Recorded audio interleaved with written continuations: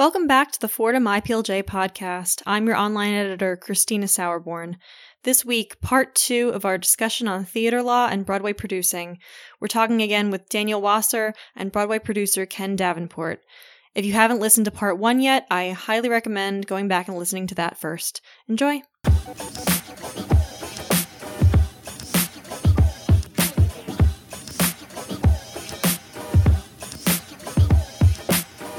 Just wondering how the 2012 Jobs Act has changed the process of fundraising. Has it opened up the possibility of more crowdfunding, like using Kickstarter? What would you say the changes have been? I would say that my practice has seen very little impact. Now, my practice tends to be commercial, often Broadway types of productions, which are at the higher end, obviously cost-wise.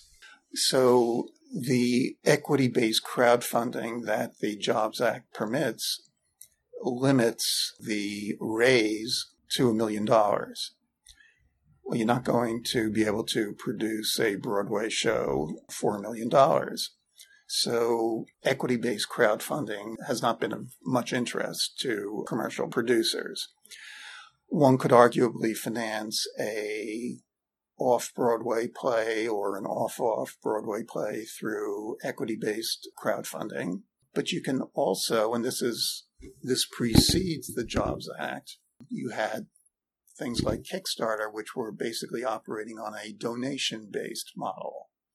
And the idea was to try to interest people in your project and then not offer them an ownership interest in the project, but rather offer them a CD, offer them tickets, offer them a T-shirt, something that is relatively small, but try to generate interest.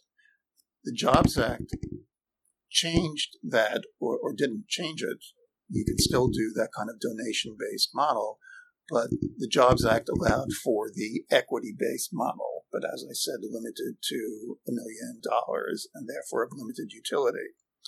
So if you're seeking, $250,000 in order to do an off-Broadway show, I would think that a lot of the producers would try to go with the traditional donation-based model rather than getting into the complications of the equity-based model, which is not without some complications. Crowdfunding is a term which is used for a variety of fundraising efforts these days.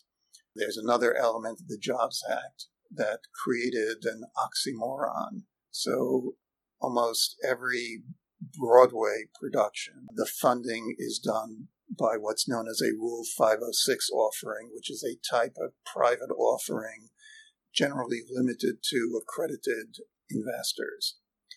And its very name, it's a private offering. And yet what the Jobs Act allows is a publicized private offering. As long as every one of the investors is independently verified as being an accredited investor. So theoretically, you could go to the theater and you open up the playbill and there's an ad which says, gee, you're at the theater. I bet you've always wanted to be a producer. How'd you like to be part of a Broadway show? Give me a call. I'll tell you about my new projects. And also it opens up the internet to that kind of publicity. I had thought that was going to create tremendous interest in the Broadway community, but I've seen very little of it. So Broadway producers tend to continue to raise money through private offerings that are not publicized, perhaps in part because Broadway producing has gotten to be a bit of a close-knit community. People tend to know each other, and maybe they don't feel the need to reach out broadly to find new investors. So it really becomes a collaborative and meshed effort. So it's financially collaborative. Ownership, however, remains with the playwright. When you're dealing with a musical where you've got a book writer, a lyricist, and a composer, they will typically have their own collaboration agreement. Generally, they share things equally, but there are some things that aren't shared, such as mechanical royalties for the music. So that's probably why, in connection with the musical, the book, music, and lyrics tend to separately copyright their ownership interests. And by the way, yes, it's theoretically possible that a producer could acquire a play as a work for hire. It would be extremely unusual. Probably the closest you get to something of that sort would be Disney, which is essentially producing its own property that it owns as the film studio. And so they work some interesting deals about plays, and because they feel that they've got a kind of different relationship to the work than the typical producer. Well, speaking to collaborations between the community, I was curious how ownership would usually be shared between producers, playwrights, composers, lyricists, in terms of copyright or any trademark. So to answer this, let me draw a bit of a contrast between theater and motion pictures. In the motion picture world, the producer typically acquires ownership.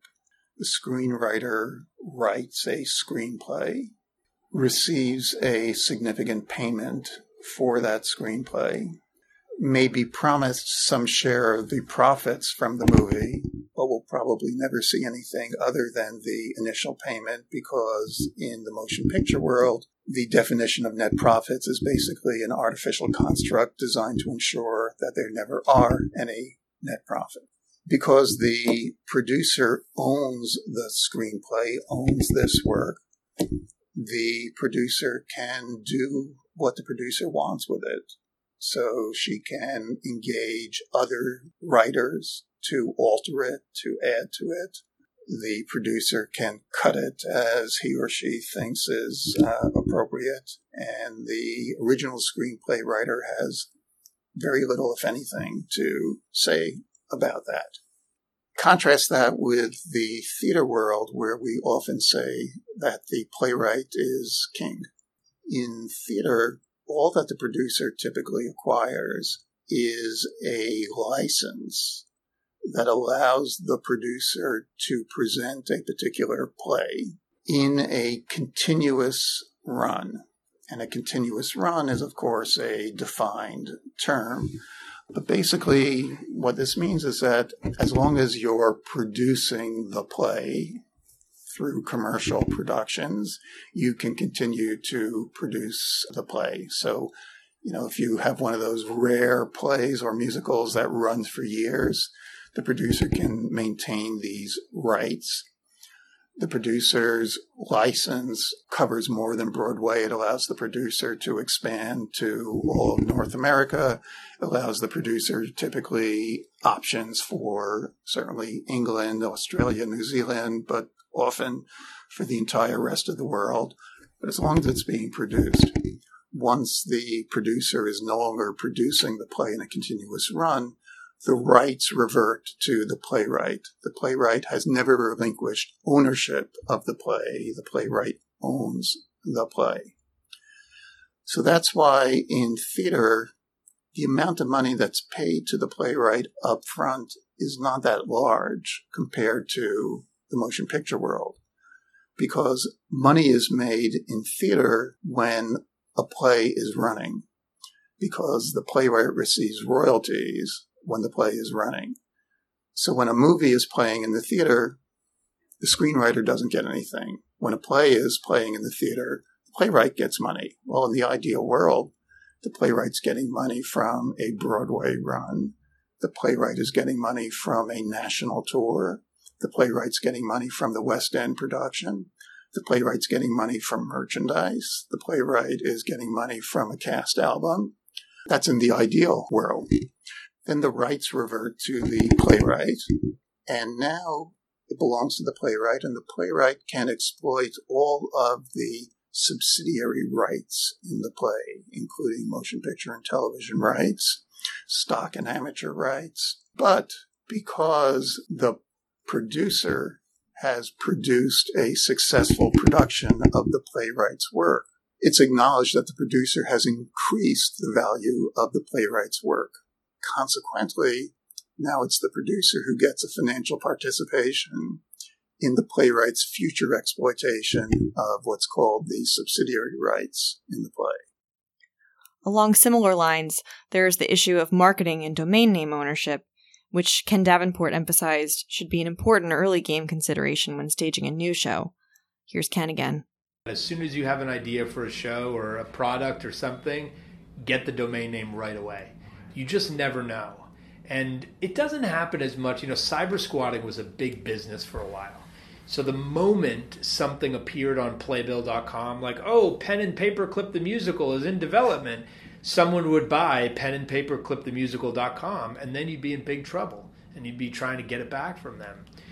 Obviously, SEO has changed a lot, and the domain name doesn't mean what it used to mean. It was such a key part of what Google rewarded in terms of search organic rankings. Now it's more of an in-depth algorithm, so they can get beyond that. But I tell people, as soon as you have an idea, buy the domain. It's $12.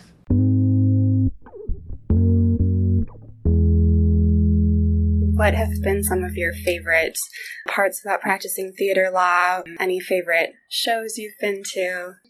Practicing theater law has brought me into contact with just a whole bunch of really nice people.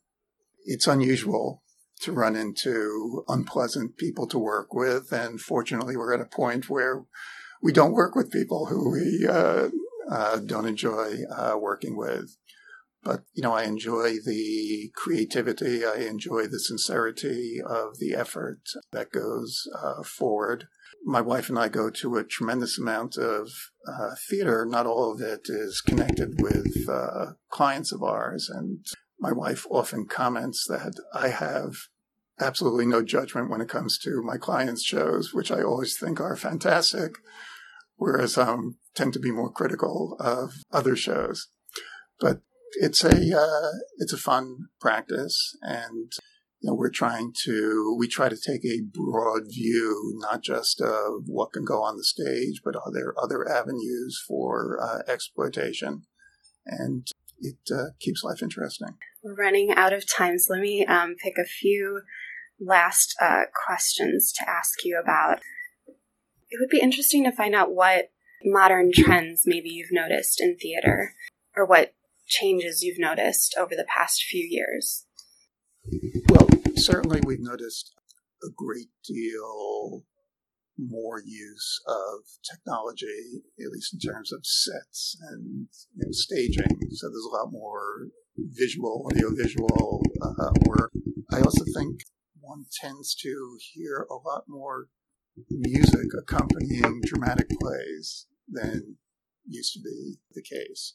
On the financing side of things, what we're seeing a lot of is what I would call the co-producer phenomenon. So when you go to the theater and you look at the playbill, you see the title page, and above the name of the play, you'll see a whole bunch of names. Those are the producers of the play. But of those 10 or 15 or 20 names, it's generally only the first 1 or 2 or 3 who are the active producers who have actually organized the production, went out and acquired the rights, and have brought it forward. All of those other names above the title tend to be major investors. And as part of their deal, in exchange for making a significant investment, because from the point of view of the lead producer who's trying to raise $10 million would be much happier getting 20 investors for $500,000 each than run around looking for a whole load of $50,000 investors.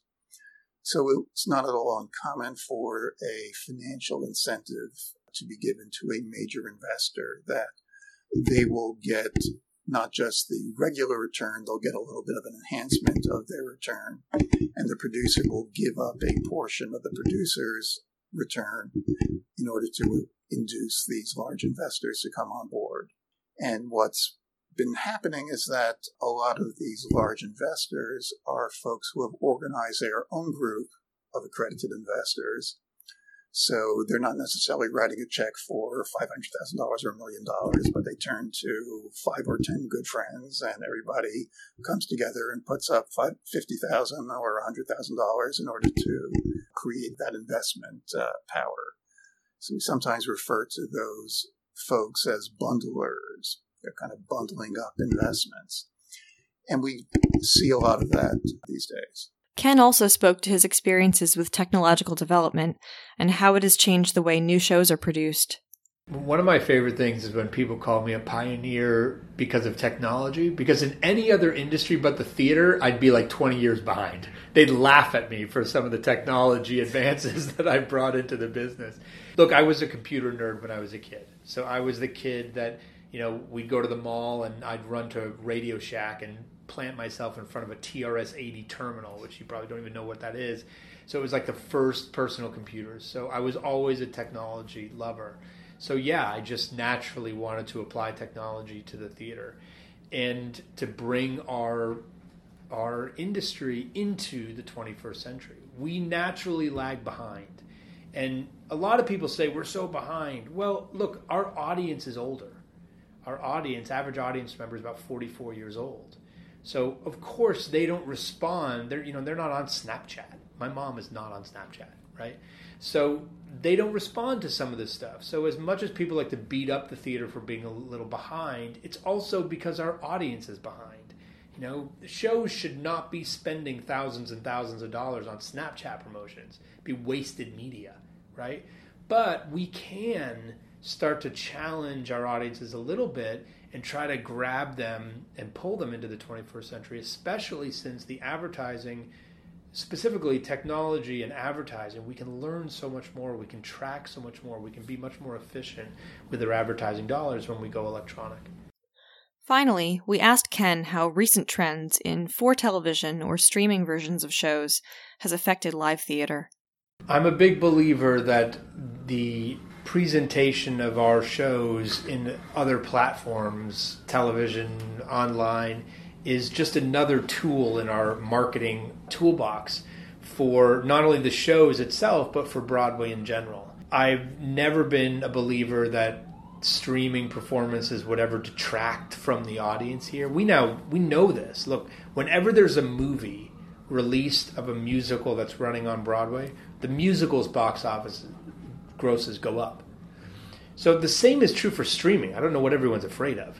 Like, you put it out there, it goes up. It will benefit just from the sheer marketing of it all. So I'm a big believer that this platform, we need to do more of it. Again, it's a way for people all over the world to touch Broadway. The analogy I often give is that when I was a kid and my dad and I sat down to watch the Red Sox game, I remember looking at that big, giant green wall in the back of Fenway Park and saying, "What's that?" "Oh, that's the Green Monster." And I remember thinking, I want to go to that park and see what that's like in person. I want to smell the Cracker Jack, right?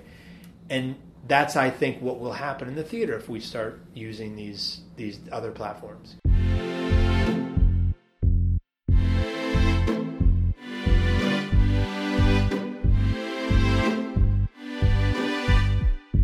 I believe that what great theater does is entertain, educate, and inspire.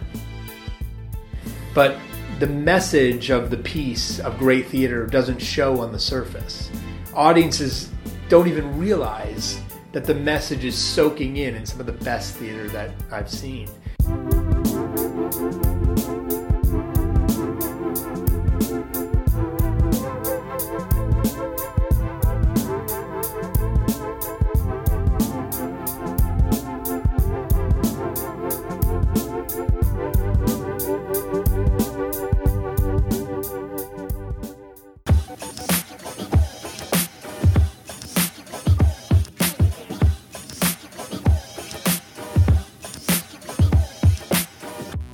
The Fordham Intellectual Property, Media, and Entertainment Law Journal is a publication staffed by students of Fordham Law School. Our faculty moderators are Professors Mark Patterson and Joel Reidenberg. Our Volume 28 Editor-in-Chief is Alex Kirk. Our Managing Editor is Matt Hershkowitz. Special thanks to staff correspondent Lizzie Altman, and a huge thank you to Ken Davenport and Dan Wasser for being part of this episode. Additional thanks to Maximilian Kempf and Patrick Ho for their editorial and audio mixing contributions. Subscribe to us on Apple Podcasts to make sure you don't miss a single episode. If you liked what you heard, please rate us and give us a review. It lets us know how we're doing and really helps our visibility as we continue to grow year after year. For more information about Fordham IPLJ, please visit our website at www.fordhamiplj.org. You can follow us on Twitter at FordhamIPLJ or on Facebook.com/FordhamIPLJ. Additionally, you can support Fordham IPLJ and unlock exclusive bonus episodes by visiting patreon.com/FordhamIPLJ and becoming a patron for just $1. I'm your online editor, Christina Sauerborn. Thank you for listening, and we'll see you next week.